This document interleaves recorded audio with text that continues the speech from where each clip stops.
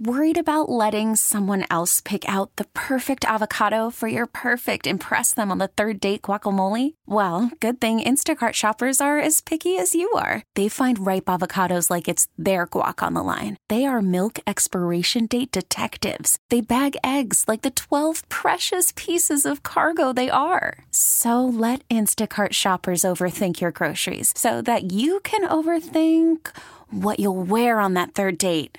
Download the Instacart app to get free delivery on your first 3 orders while supplies last. Minimum $10 per order. Additional terms apply. Hey, Rob Bradford here. I have set out on a mission with my good friends at FanDuel to prove what I have known for some time. Baseball isn't boring.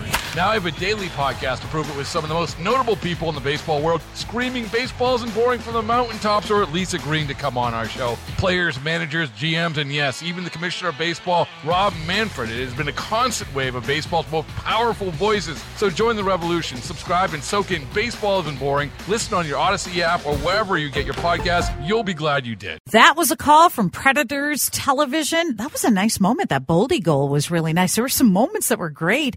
And then the third period was just horrendous. I don't know what happened. They lost 3-2 to Nashville. They've now lost 6 consecutive division games since December 30th. Not good. And they blew that 1-0 lead, and they needed this game to pull within 2 points of Nashville for that final playoff spot in the West. They got to turn things around. They're just so up and down right now. Timberwolves beat Brooklyn 96-94. Gopher men's hockey have a series in Michigan at Michigan State this weekend. Gopher women's hockey host Minnesota State Mankato. But if you're a hockey fan, Warroad is the place to be. Everything hockey is happening for Hockey Day Minnesota. Joining us now on the John Schuster Coldwell Banker Hotline, one of Warroad's most famous people who grew up in Warroad, is Jess Myers from RINK Live. Good morning, Jess. Great to be back home.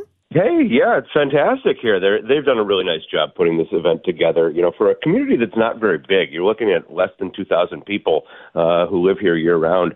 They have really gone all out to make this just a fantastic event with the venue and people all over town kind of opening their businesses to visitors here. It was only the first day yesterday, but we got a taste of it with a couple of high school games and a JV game and just some real fun here. So this is always a fun event, but you mentioned the fact that I'm originally from here. Pretty special to be back in my hometown for an event like this. I was just up in the Warroad Roseau area this summer, and it's just fun. It's fun, those two communities, the rivalry there. How is this weather playing a role in conditions there for the ice and everything? Last week it was well below zero here. Next week it's going to be up in the 40s. This week it's hovering right around 30. So they said it's fine. They picked exactly the right week because last week would have been too cold and next week would be too warm. The ice was fine. There was a little bit of a light, misty rain falling during the games last night, but there were absolutely no complaints about the ice. You know, we've gone from the days of this event when it started back, 36 miles from here over in Baudette, where they played it actually on a frozen river, to now it's played on land. They have artificial ice plant, making capabilities, so they keep the ice in really good shape here. That's so great. And I think being from that area, I'd love for you to give us some context to what hockey means to those communities, Warroad to Roseau. When I visited our friends in Roseau, those community rinks, these kids are playing constantly. They have ice they can just go to, and I know TJ Oshie talked about that in Warroad as well. Yeah, we saw TJ Oshie this week, actually, with the Washington Capitals. He was in playing the Wild, and, he talked about the fact that you can literally skate every day. I coached a little bit in the Twin Cities where you'd look at your practice schedule with youth hockey teams, and you'd have ice on Tuesday, and you'd have ice again Thursday maybe, and then you'd have a game on the weekend. And kids in these communities, not only skating outside in their neighborhoods, but the local arenas, the local communities, they really open themselves up to say, this is something we do really well. This is something we can hang our hat on. We're not the biggest cities. We're not the most cosmopolitan places. We don't have the array of restaurants that bigger communities have. But the one thing we have is kids love hockey. Kids love to play hockey, boys and girls, and we're good at this, and we're going to keep being good at it. Tonight we've got a D3 game, Concordia and St. Olaf, and then later, Warroad and Roseau alumni. Any big names in that game tonight? You know, a lot of guys that have played pretty recently for Warroad and Roseau are going to play in this one, and some really good players. And you know, somebody asked me, "Are you playing in the Warroad alumni team?" I said, "No, I'm going to write about it," which is ironic because that's how my whole career started. I was never good enough to play consistently, so I became a sports writer. Well, hey, and it worked out well for you, Jess.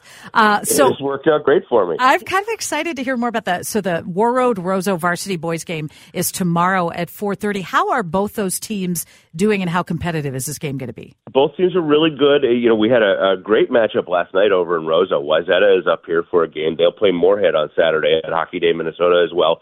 Wayzata and Roseau played last night. Wayzata wound up with a 5-4 win.